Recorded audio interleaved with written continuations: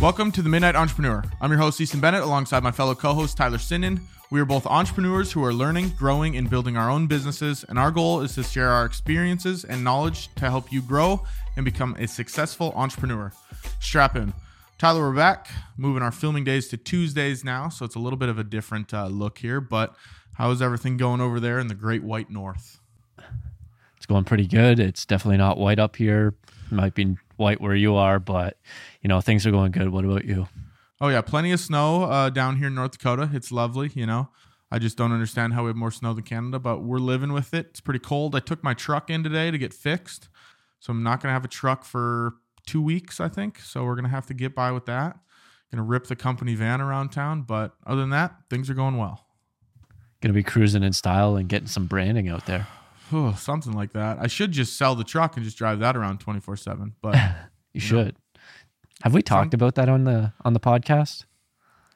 What do you mean, like the branding on the truck or on the van? Yeah. I don't know if we have. I feel like that would be interesting to talk about. I don't know if you think it's been beneficial for you, but I know you put a lot of time and effort into it, and it was a fairly big decision for your business. Yeah, I think in the beginning I thought this is awesome, and a couple of people mentioned it, and now I don't know if it's like the hype of it has went away, but I'm sure people still see it here and there. Like sometimes when I'm driving past people, they look at the side of the van. Has it led to anything? That, not sure. Not very traceable as far as I'm concerned. Yeah, exactly. It's branding. It always goes deep into the ether. Sometimes you can track it, sometimes you can't, and that's one of the things I don't think you can track. Unless someone's like, "Hey, we found you from your van." It's like, awesome, bro. Thanks. As far as on your end though, we see you're in a new set. You want to touch on that? Yes, I am. I got a new studio. Got a new desk. We're just building it out a little bit, and so far I'm finding it to be a little bit productive here, which is good. From a previous episode, last episode, you talked about actually getting ready and getting dressed, and that helps you being productive. And I started doing that this week, and I don't want to attribute me being productive to that. I want to say more so it's because of the setup, and it has everything that I want here and everything that I need.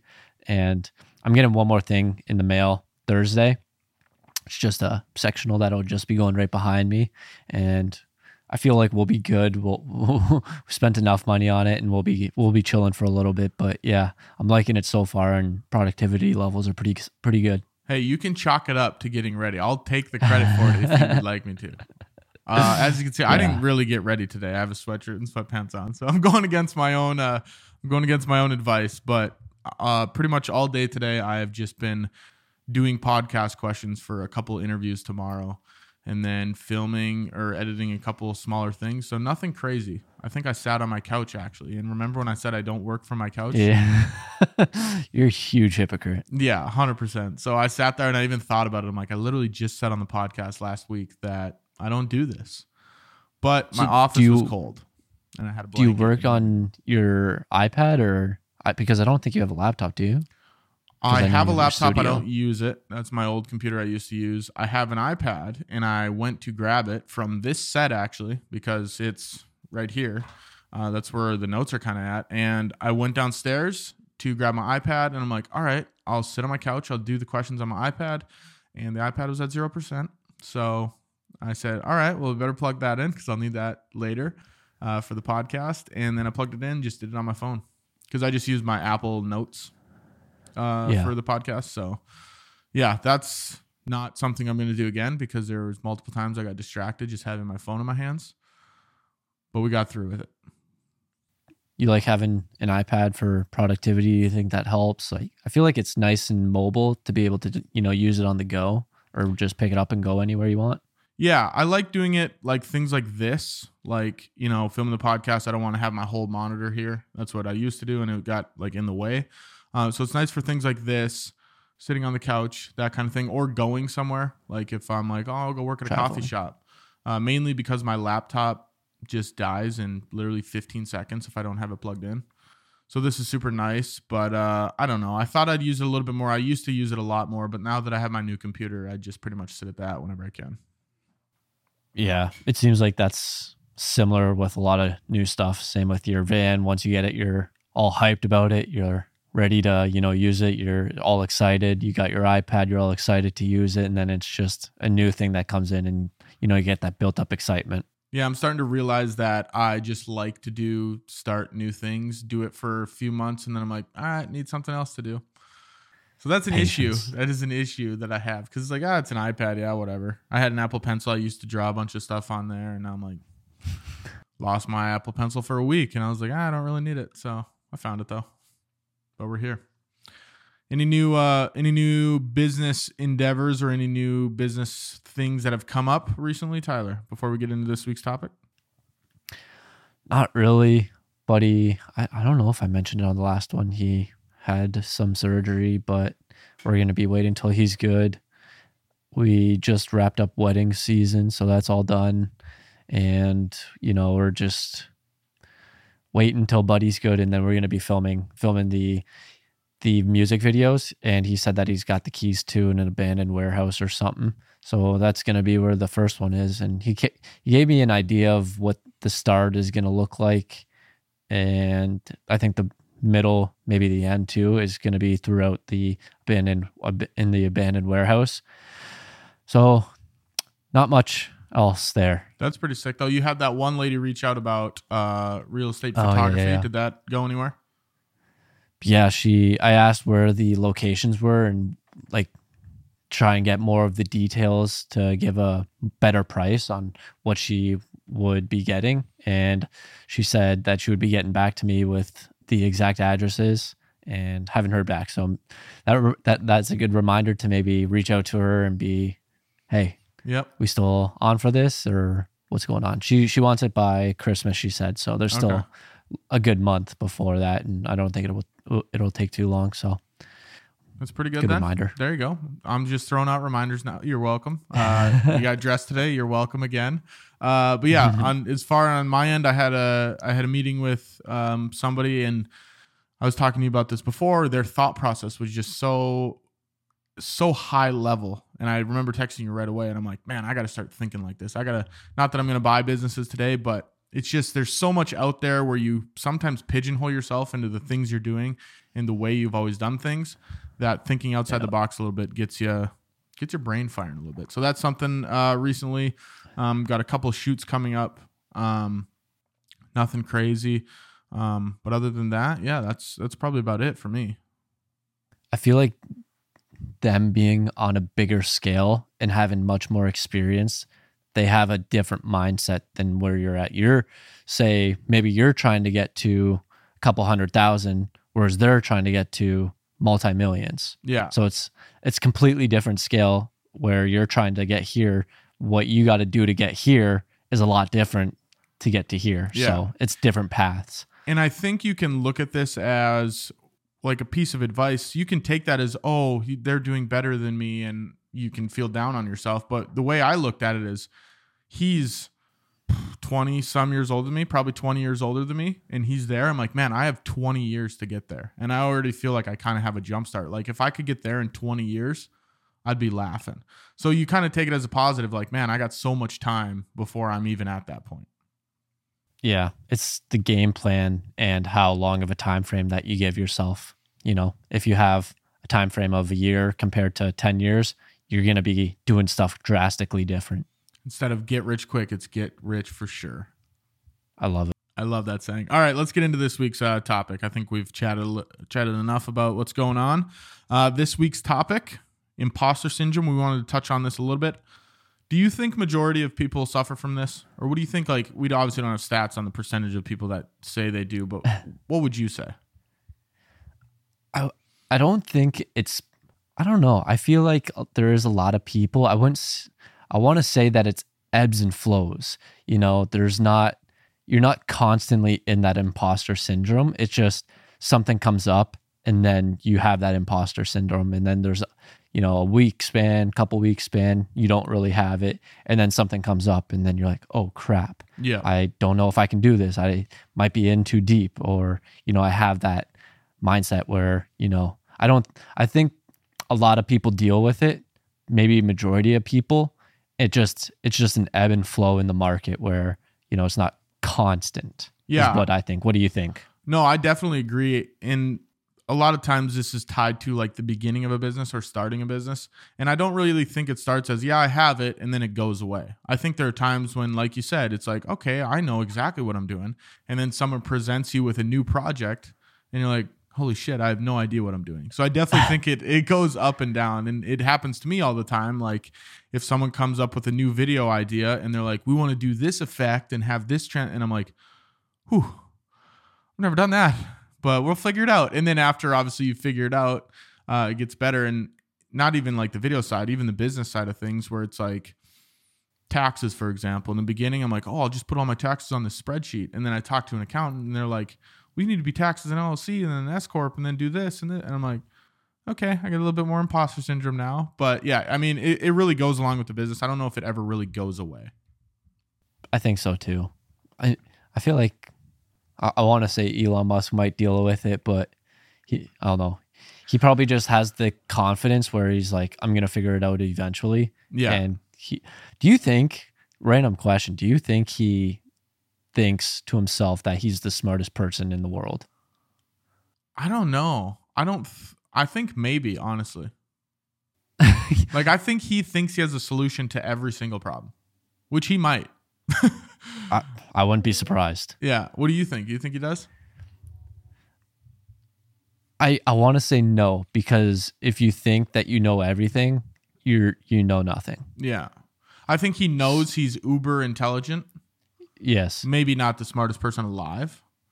Yeah. But I think in he knows certain he's a freak. areas, I think in certain areas he knows he has really good knowledge, but there are going to be other people out there that have more knowledge in this certain area and can help him learn and get better. Oh, 100%. I also saw a tweet, this is a little off topic, and it said Quentin Tarantino is a perfect name for that freak. And I was I was laughing so hard when I saw that. But let's go a little bit into, where does imposter syndrome stem from? I personally know that I suffer from it here and there. And I don't even like saying suffer, because then it's like, oh, I have imposter syndrome. But it's like sometimes I feel that way. What about you? Have you felt that way before? Yeah, for sure. There's a lot of times where I just have no idea what I'm doing or no idea what to do. And I get asked, hey, can you do this? And I might say yes. And knowing that I can't do it, and it's like, I'm going to have to learn how to do this and, go into it and try and figure it out. So yes. Yeah. And that's where 100%. And we have a couple notes on here on where it kind of comes from. And I'll let you touch on this a little bit because you wrote it down. So upbringing. How do you feel about the upbringing when people, how you were raised? I assume that's what you mean by upbringing. Yeah, for sure. I think it just depends on, the situation that you were given with your parents, family, whatever it was. If you were overpraised, underpraised, maybe your coaches, maybe your friends, whatever it might be. And then, you might just get a lot of different, it just stems around. And like, if you get underpraised, you don't think you're ever good enough. And then if you get overpraised, you think everything's good. And then you might get in over your head where you get this really good job, or, you land this client and they expect so much from you because of all that overpraise. And you're like, oh crap, I don't actually know all this stuff. And I think a lot of it stems from parenting. That's why people preach, oh, be a good parent. Like, how are you parenting? Like, if someone gives you way too much praise, you're going to think that you can do anything. And we all know those people. We know those people. We grew up with some of them and how they act and that kind of thing. And we also know people that are underpraised, where how they feel about themselves, low self-esteem. They don't think they can do anything. They're just going to, try to slide under the radar. So I think if you can find that middle ground where it's like, hey, you can do whatever, it's just going to take a little bit of time. Like, you have to humble yourself a little bit. Yeah. Speaking of humbling, Zach Wilson getting humbled. Yeah. Mike White, baby. Mike White all the way. Mike White. Yeah, I think that's really good to happen a lot, though, is, getting humbled, because then you realize you don't know everything that you thought you know or knew, or you aren't as good as you thought you were, or, you were given everything and then all of a sudden it got taken away from you and you're like, oh crap, I actually have to put in work. I have to actually do stuff to get to where I want to go, and it's not going to get handed to me. Yeah. So how do you feel about this stemmed in my mind? How do you feel about the whole fake it until you make it terminology, or that movement where people just say, oh, just fake it until you get to where you want to be? I think you need to do it to a certain level, because if you don't, I feel like you're not pushing yourself, or you're not really, because when you're faking it and trying to make it, you're going out there learning new things, and you're maybe getting new clients, doing new things, and you're learning along the way. So I think there is a certain point to where you have to do it, but maybe you don't want to go excessively. There's always that fine line that you want to balance on. I think you do it out of a necessity to get to get yourself to that next level. The people that do it almost scammy, where it turns into, it's almost like a scam, that's where it starts to bother me a little bit. Yeah, I agree. All right, I next, think so too. Yeah, next thing on our notes here, we've talked about, did you kind of talk about fools to other, or you think you fooled others to think? We kind of talked about that a little bit, right? To doubt your own skills? Yeah. It stemmed with overpraised and underpraised. Yeah. And then I think they all somewhat tie into it, where, if you were underpraised growing up, you don't really have that self-confidence. And whenever you do, say, achieve something, or something really good happens to you, you might accredit it to success, or your success to luck, because, you'd never thought that you had those skills because you never got that praise growing up. Oh, excuse me. I've had a really bad throat lately, so it's just, if I'm losing my voice a little bit this episode. But yeah, no, I 100% agree with you. Talking about society's pressures, I know you have that on here. I think this is something I felt a lot, is that if it's almost like if you're going to fail, that there's so much pressure on you to be successful, and people can then be like, haha, point finger, I was right, you failed, you weren't going to be right. Where there's so much pressure from society to be successful. Do you ever take that into yourself to like, hey, I'm going to prove these people wrong? I want to say I do, but recently I've noticed that I'm really self-motivated, and I try not to, show what I'm doing and say what I'm going to do. I want to actually do it, and Just then prove you'll it. be able to see. Yeah, exactly. So there is a lot of society's pressure where, family will ask you, how's stuff going? How's this? How's that? Friends and family, whatever it might be. And then you're always seeing these other people too, and comparison is the thief of joy. And you're seeing all these other people where they're being really successful, and you see someone else get a promotion or someone else land a client. And then you're like, am I not good enough? Am I not able to do that? Like, why is that person able to get it? And that actually did happen to me a couple weeks ago, where I saw someone and I was like, am I just not good enough to, be that person to land those clients? Mm-hmm. And that's something you mentioned, kind of flying under the radar, not telling people what you're doing. One thing I always think to myself is never let people know your next move.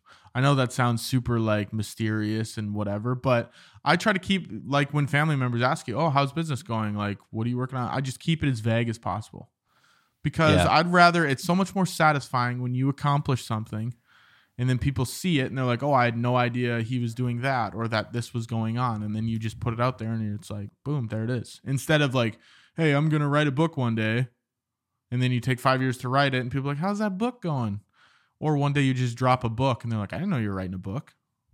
It always sucks whenever people ask you, and then that it can either go two ways, where it either demotivates you because you're not making good progress on it, or you're not making good progress on it and people ask you and you want to be able to say, I'm doing really good, it's coming along well. Yeah. So I think it depends. It might be on if you're overpraised, underpraised, which way you lean towards when people ask you if you're how's it going. So yeah, it almost gets into the psychology. Is that the right word? I always get that and sociology mixed up. What's sociology about? No idea. Yeah, see, me neither. Let's go psychology. So I want to talk a little bit about blind confidence. I think to start a business, you have to go into it a little bit with some blind confidence, thinking like, hey, I know exactly what I'm doing. This is how the business is going to go. It's going to go awesome. I know the first business I started, the clothing company, I went in there thinking that I was going to turn it into the next like sauce hockey, the next bar stool, clothing, whatever. And then after a while, you figure out that, okay, maybe this is a little bit harder than I thought. But do you think it's important to have a little bit of blind confidence going in, or at least some sort of confidence? I think some sort of confidence for sure, because if you don't really have that confidence, I don't know how far you're going to really get, because you're not going to know what you're doing. So I don't know. I don't know where your blind confidence stems from. Do you know where you maybe stem from?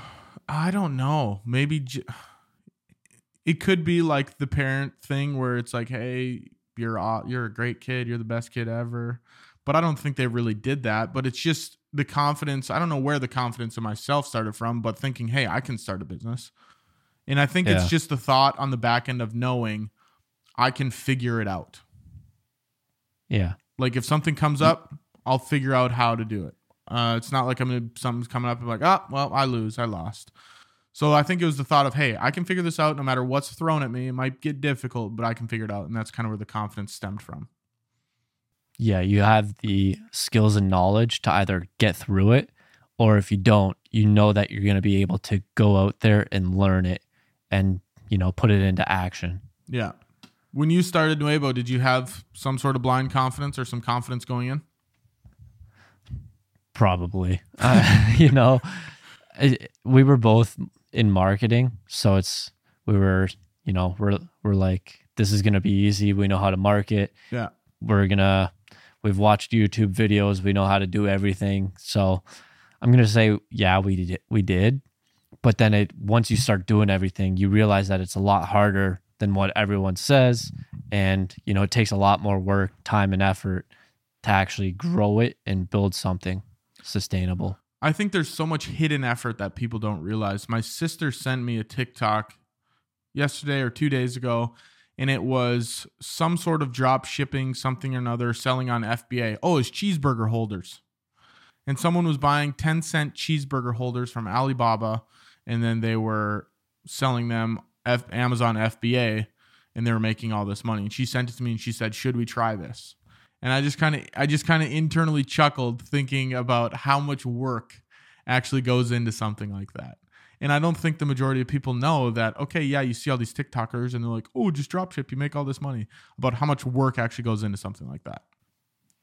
Yeah, I'm pretty sure we talked about, or you sent me one maybe about like the full breakdown, or maybe I just saw it on my own, but people showing like the full breakdown of what actually goes into Amazon FBA.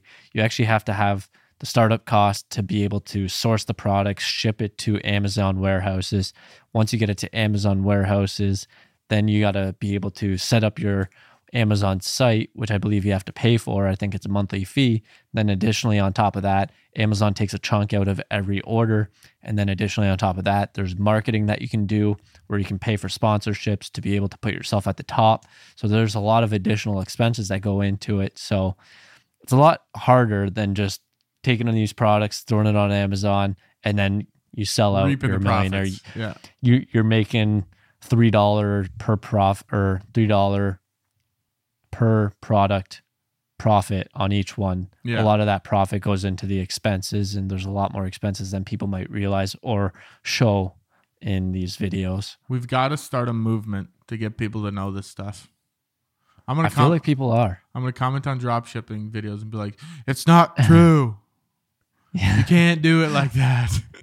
Yeah. There's so many people wanting to get into it too. Everyone's like, this is like the new hot thing. Everyone's trying to get into it. Everyone's doing it.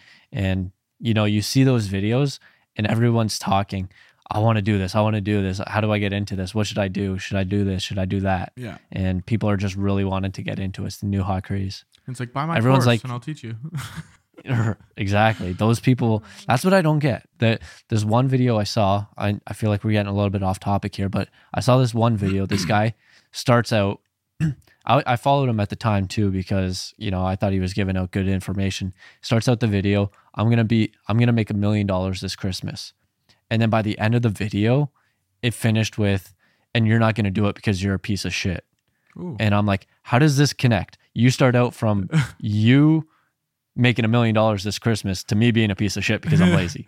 There's no, he basically should have, he's got to work on his copywriting for his videos, because there's a huge disconnect. It should have said, if you want to make $1 million this Christmas, do this, and then finish with, but you're probably not going to do it because you're a lazy piece of shit. Yeah. I like how, instead of saying, I'm going to do it. That's a great plug at the end of the video. You're a piece of shit, buddy. He calls you out. Yeah. Hey, Tyler, watching this video. I was going to comment on it, but I was just like, you know what? I'm just going to unfollow this guy. Comment on his video. I used to be a piece of shit. I used to be. People can change. Yeah. Exactly. So getting back into the topic a little bit more, imposter syndrome, turning point. I had a turning point, and I think it's when I bought the filmmaking course. Because when I went into it, imposter syndrome, I had none of it. Right? At the beginning, I was like, let's go. Blind confidence. I'm going to make $1 million filming videos. I got these videos. I worked on a few months down the road. Then I bought this course, Full-Time Filmmaker. I just saw the absolute plethora of content and the amount of information. I had no idea about any of it. And I was like, oh my God. Maybe I'm not cut out for this industry. I think that's where your blind confidence stems from. You don't know what you don't know. So you think you know everything until you start getting hit with stuff that you don't know. So it's like, right now, I know everything because I can do anything. But once you start getting, say, this job or that job or, with this client, then you're like, oh crap, I guess I don't know everything. Yeah. And it's a blessing and a curse. You have to work through those things to figure out what you don't know. Because a lot of times you would never know until you run into a scenario like that. But you also have to take it as, okay, it's like you said, it's a little bit humbling. You got to humble yourself and then learn those things. And then obviously you're going to grow. Next thing, you're going to be like, oh, I don't know how to do this. So I think if you can somehow pivot your imposter syndrome into more of a learning experience, you're going to have a better mental outcome while going through the business journey. Yeah, I think it's just having that mindset that you're constantly wanting to learn and willing to learn, because that's pretty much what it is. You're always learning, and if you're not getting better, you're not learning. So if you want to learn, or if you want to get better, you got to learn. And there's no really rules. It's kind of just like everyone thinks there's such a strict set of business rules. It's like you just do things every day and then you learn something, then you do it over here. It is like people say, it's just this one big game. It's really weird to think about from the macro side of things. Yeah. Playing Monopoly over here. Right. I just need a monopoly on my industry. That's all I ask for, really. I'm going to put that on my Christmas list. All right, so let's talk about some pricing stuff. So there may be a disconnect in the price you charge, and you may not see value in what you're charging. So that's something that I've struggled with before.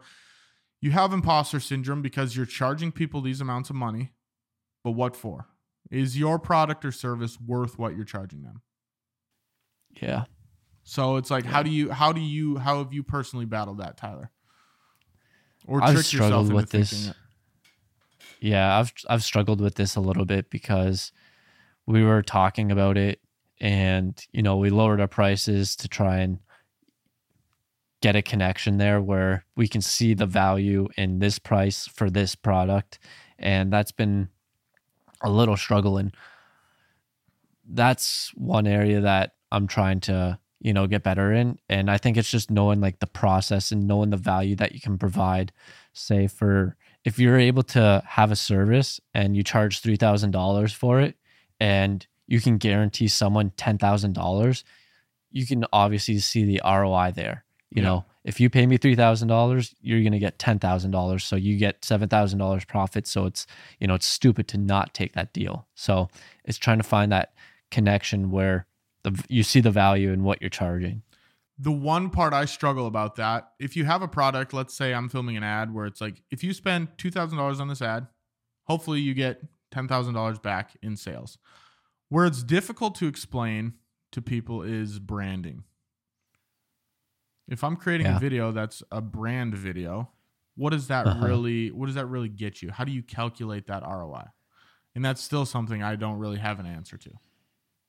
I think it's brand awareness. You gotta go in there with the client and be, hey, what's a KPI here? What's gonna be, an ideal outcome? If we make this video and 100 people now know of your name, and when they see your brand logo or see this, and they can say, hey, that's Bennett Creative Media, or whatever it might Mm-hmm. be. I think you got to be able to establish that before, but that's really hard to track, to say, hey, Yeah. how does 100 people know of us now? Yeah. So And it helps when you're posting stuff on social media. If it's like, okay, if 50,000 people see this video, awesome, then it calculates something. But yeah, having those key performance indicators is something I started doing 2 years ago, starting to have that conversation with clients instead of just, oh, I can make a cool video. It'll look really cool. The shots will be cool. Okay, but what's the purpose yeah, of it? So if you can figure out what value you're providing, I think you'll have less of that imposter syndrome than going in there and be like, I'm charging them way too much money. I don't know why they're paying me. I don't really know what it's getting them. That's kind of where the imposter syndrome stems from, I think. It's you feel like you're ripping these people off. did you ever have that when you were first starting out, or were you just pricing yourself so low that you didn't even think that?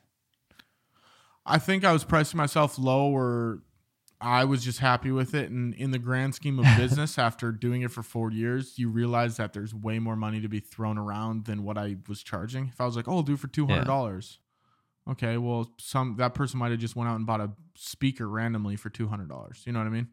So $200 at the time wasn't very much. But now if I come to someone and say, hey, it's $4,000, okay, now they got to think about it a little bit more.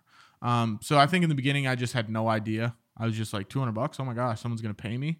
But now that I'm doing it, there are times I get projects where people are like, hey, we really want this. Like, this is our vision. This is how much money we have. And I'm like, I don't know how this is going to help you, but we'll do it. Which I should mentally start being like, okay, let's have this conversation. Let's see if we can pivot. But when people come in with a solid idea, a plan and everything, and just want my labor, it's hard to steer them in a different direction. Yeah. So it seems like starting out, you maybe didn't have enough value there, and then you were able to reevaluate what you were offering. How were you able to offer more value to the clients, so you were able to charge more? I think it's just, for me personally, it's adding content. And then, so let's say instead of one video, we're doing a campaign where it's 3 videos plus social media pieces. And then also creating videos with a purpose.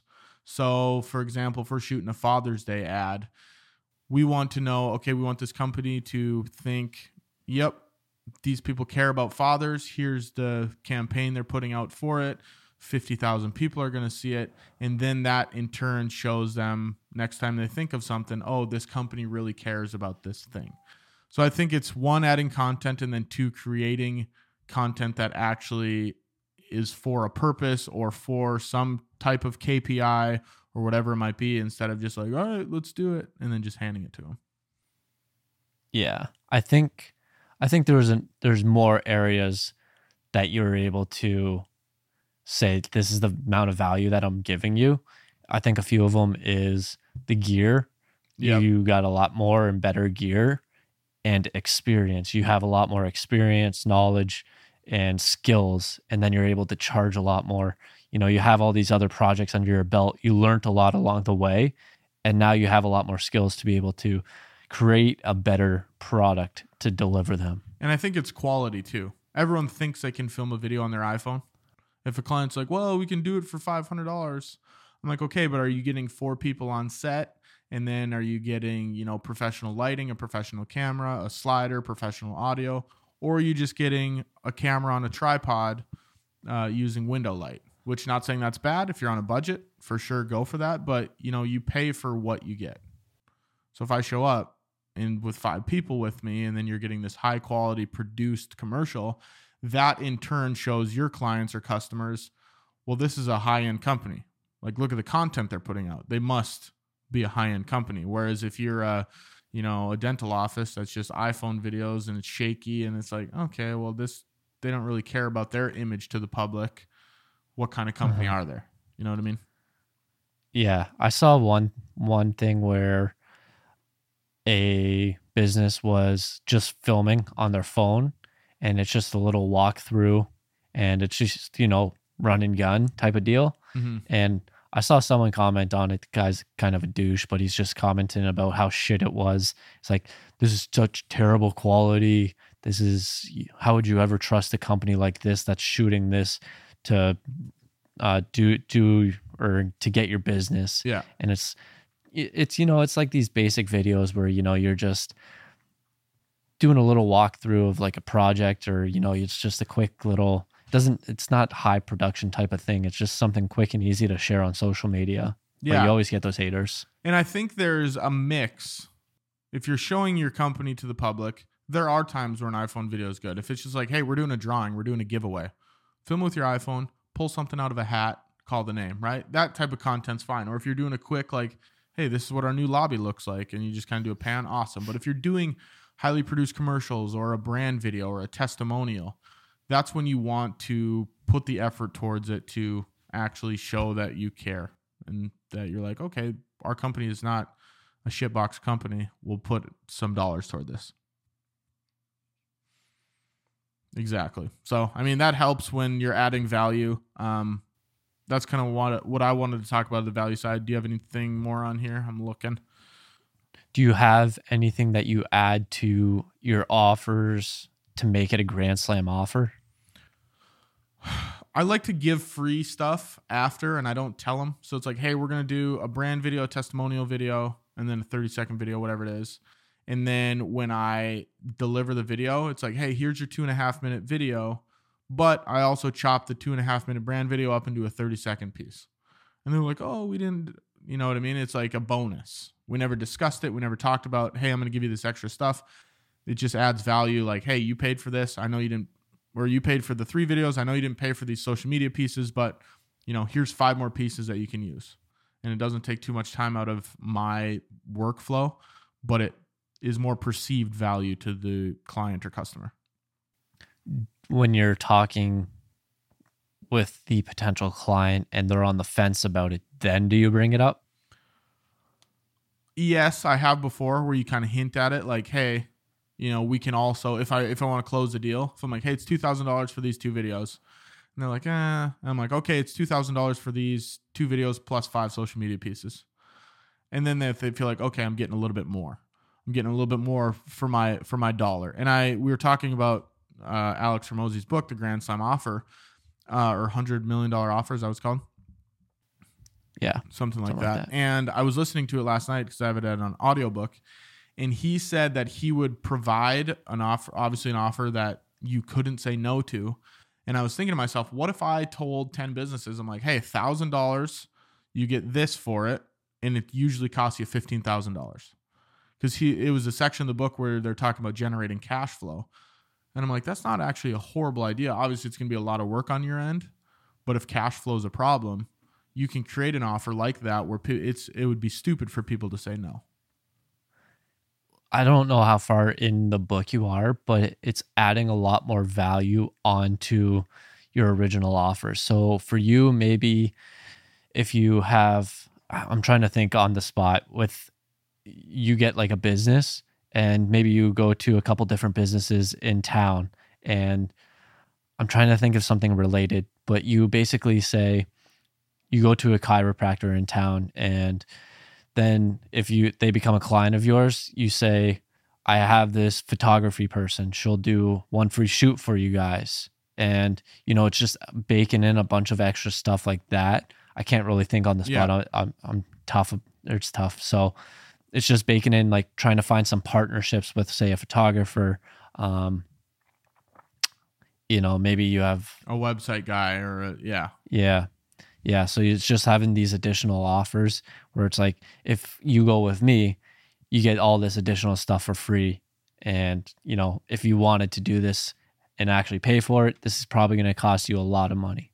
Yeah. And it's just baked into the price. And even something I just thought when you brought that up, it's like, hey, if we do this video together, you're also going to get access to this back end 20 videos showing you how to utilize the content we're making. It's like, that's totally free. You get this mini course or whatever it is. Plus you get this free photography thing. Plus we'll give your team new headshots from so-and-so. No, that makes a lot of sense. Yeah, there you go. Headshots. I like that. Sounds like I got to finish the book is what you're telling me. Yeah, you do. It's a really good book. You just got to take a lot of the stuff that he says and actually implement it because he says a lot of good stuff. Yeah. I like audiobooks because I was listening to last night in the shower. And then usually I listen to music in the shower. I'm like, let's throw this book on. And then like 30 minutes later, I'm like, I'm still in the shower. But yeah, no. Coming up with business ideas on your wall, you got a waterproof marker. I was literally thinking last night I could be writing like with an expo marker on my shower, like in front of me. But I was like, God, I need a notebook or something. Business idea. There we go. We'll talk about that one next week. That's a perfect transition into our business idea of the week. Do you have anything to touch on imposter syndrome before we move on? I don't think so. I think a lot of it comes down to confidence, and you gain confidence being on the job with experience, with knowledge, gaining knowledge, wanting to learn. And, we all deal with imposter syndrome. And I think a good thing to evaluate is how far you've come. Look where you started, look where you are now, and look how far you've come. You're learning constantly. You're being put through the ringer. When you're being put through the ringer, you're learning so much, you're gaining experience, and, imposter syndrome probably happens to almost everyone, if not everyone. Yeah, and that's the one thing you have to know. It's normal. Don't feel like it's just you. It happens to so many people. So let's go into business idea. Tyler, it is your turn. I have to pick one of these two. I'm going to go with the TFL. I have no idea what it stands for, but that's what we're going with. So this was an idea I had so many years ago, and then I ended up doing a business project on it for DECA. And since then, I've seen a business do it, but there is some differences there. But basically what it stands for is the Fantasy League. I think so. Okay. Something like that. Makes sense. And basically what it is creating a fantasy league where people can join, because I was working with one guy and he said he joined a fantasy league for $1,000. I'm like, holy shit. Like, I can't believe, like, and the thing was, he joined like 3 random ones, and one of the random ones was $1,000. I'm like, if this guy's willing to do this for $1,000 completely random, why not just have a massive site where you can have everyone in there? And wait, what did I say? The fantasy lottery? The fantasy. You said the fantasy league. The fantasy lottery. Okay. The fantasy lottery. I think that's what it is. Okay. So it becomes a lottery. And I don't know if you know of Underdog, but it's very similar to what they do, where they have best ball drafts, and basically you pick your players, and you don't have to set your lineup or anything, so you're able to do as many as you want, and you can have hundreds of them. You don't have to worry about setting your lineup. So I think that's one good aspect to include with it. But basically what it is you host a bunch of different leagues on your website, and they're all completely random. And you can have either a subscription fee for a year, or I think the idea was to have a subscription fee for the year, and then you have the additional fee for the league. So say each league costs $20, $100, whatever you want it is. Yep. And then each buy-in, you take a portion of that, you put it to the lottery, and you take the other portion, and then that's going to be towards each league. So You're going to be in several different leagues, and there's going to be a couple different prizes. The first one is within your league. So you can be the best person in your league. You can win that league buyout. And the other big one is the lottery. So when you take the initial buy-in, you put that buy-in to the lottery, and basically it counts your points for. Whoever has the most points for wins that lottery. And maybe you can have it tiered a little bit. So like first prize gets the big lottery, second, third, and then maybe fourth, fifth, and then 6 through 10 or something get a prize as well. So it's basically calculating everyone in there, and then it's like this whole massive lottery, and that's, you're the best fantasy player in the world is what you can basically classify yourself as. So it's like leaderboards for fantasy. Yeah, exactly. Okay. And it's basically calculated by how many points you put up every week would be the lottery, and then you would have so it keeps you engaged throughout it. But I think adding the best ball format is really good, because then you don't have to worry about setting your lineup every week. How would you do it where if I'm in 10 leagues and you're in 3 leagues, the point's 4? Yeah, you're going to be in separate leagues. So I'm not sure if I'm understanding it correctly, but you can have different leagues. So, for example, maybe every league is a 12-man league. You have your set lineup with like 2 quarterbacks, 2 running backs, 2 receivers, tight end, flex, whatever. And in the best ball format, you don't have to set your lineup. It just takes whoever has the most points for. It just puts them in that spot. So you don't have to set your lineup every week, and then you're going to be in several different leagues. So you're not going to have 10 teams in one league. It's going to be one team in this league, and then one team in this league, one team in this league. So how many people are in one specific league? You can do 10-man, 12-man, whatever. I think you would have to choose it, and then it's the same thing across. So maybe you just do a 12-man league, and that's the same thing across every single league. Yeah, but what I'm saying is what if I want to play in 5 different leagues? Okay, I want to play in 2 $20 leagues, a $100 league, and then 2 $10 leagues. But what if Jimmy only wants to play in one $100 league? How does his 5 teams go into the lottery compared to Jimmy's 1 team into the lottery? It would be the same thing. It would just be your $100 buy-in would just be different because that's going to be the league payout. So say for the league payout, I forget what the percentages was, but we'll say 1%. What is 1% easy to calculate? We'll say 1%. Sure. 1%. So 1% of 20, I think, is $2. Maybe. No, that's probably way 10%. off. Yeah, that's 10%. Okay, 10% of every league goes towards the lottery. So basically, if you go into a $20 league, we're going to take $2 from each person that buys in. And then that's going to go towards the lottery. The $100 league, oh shit, that doesn't add up. So I think it's just like a set amount from every league. So I think it's like $5 from every league. So if you're in the $100 league, you just take like $5 out. And then if you're in the $20 league, you take $5 out. It just would shrink your payout for that individual league. So then it would just be $15 from each person in that league. So 12 by 15, quick math. But what I'm saying is, if I join 5 leagues and Jimmy only joins 1, I have a better chance at winning the lottery because I'm in 5 leagues. 100%. Okay. It all depends. This one guy that I watch, he joined like several hundred different best ball leagues on Underdog. But I don't think it'd be fair I think there almost needs to be tiers. So let's say all the $100 leagues have their own lottery. The $20 leagues have their own lottery. Because if I do $1,000 league and then you do 50 $20 leagues, well, you have 50 different teams to beat my 1 team. And we're still pulling from the same pool. Yeah, we could do that. The only issue would be that the lottery is going to get split up a lot more. The thing is, if you wanted to, you could just do the same thing that they're doing where you're just in that $20 league. But yeah, because I feel like it makes more sense. Let's say there's 1,000 people in the $100 leagues. Let's say there's 12 $100 leagues, okay? And there's 1,000 people in it. All the money from the $100 leagues going to a $100 lottery. And then if you want to have 5 teams in the $100 league, have at it. It's going to cost you $500. But if I want to play $51 leagues, okay, well then everyone in the $1 league column, that's our lottery. So then I have a chance. We can't do $1 leagues. Well, whatever it might be. Oh, yeah, I suppose the percentages. But let's say there's $10 leagues. If you want to do 50 teams in the $10 leagues and it costs you $500, you have 50 chances to win, but the lottery might be a little bit smaller. Yeah, that's true. I think maybe then it would just be one set fee. And it would just be, say, every league's $20 or every league's $50 or maybe $20 just, because people would be more willing to buy in at that price. Yeah. But I mean, it also helps because you have the league winning fee. If I go in a $100 league and I win it, I get more money back. So if you're not worried about the lottery, if you just want to win the league, then that could be something to look at too.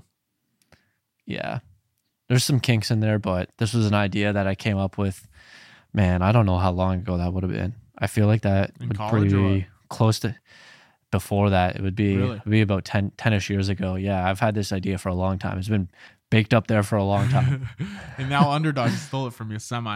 Half stole it. Yeah, somewhat, yeah. I just never took action. Oh, exactly. We'll save this second business idea for 2 weeks from now. I'm going to come up with next week's business idea.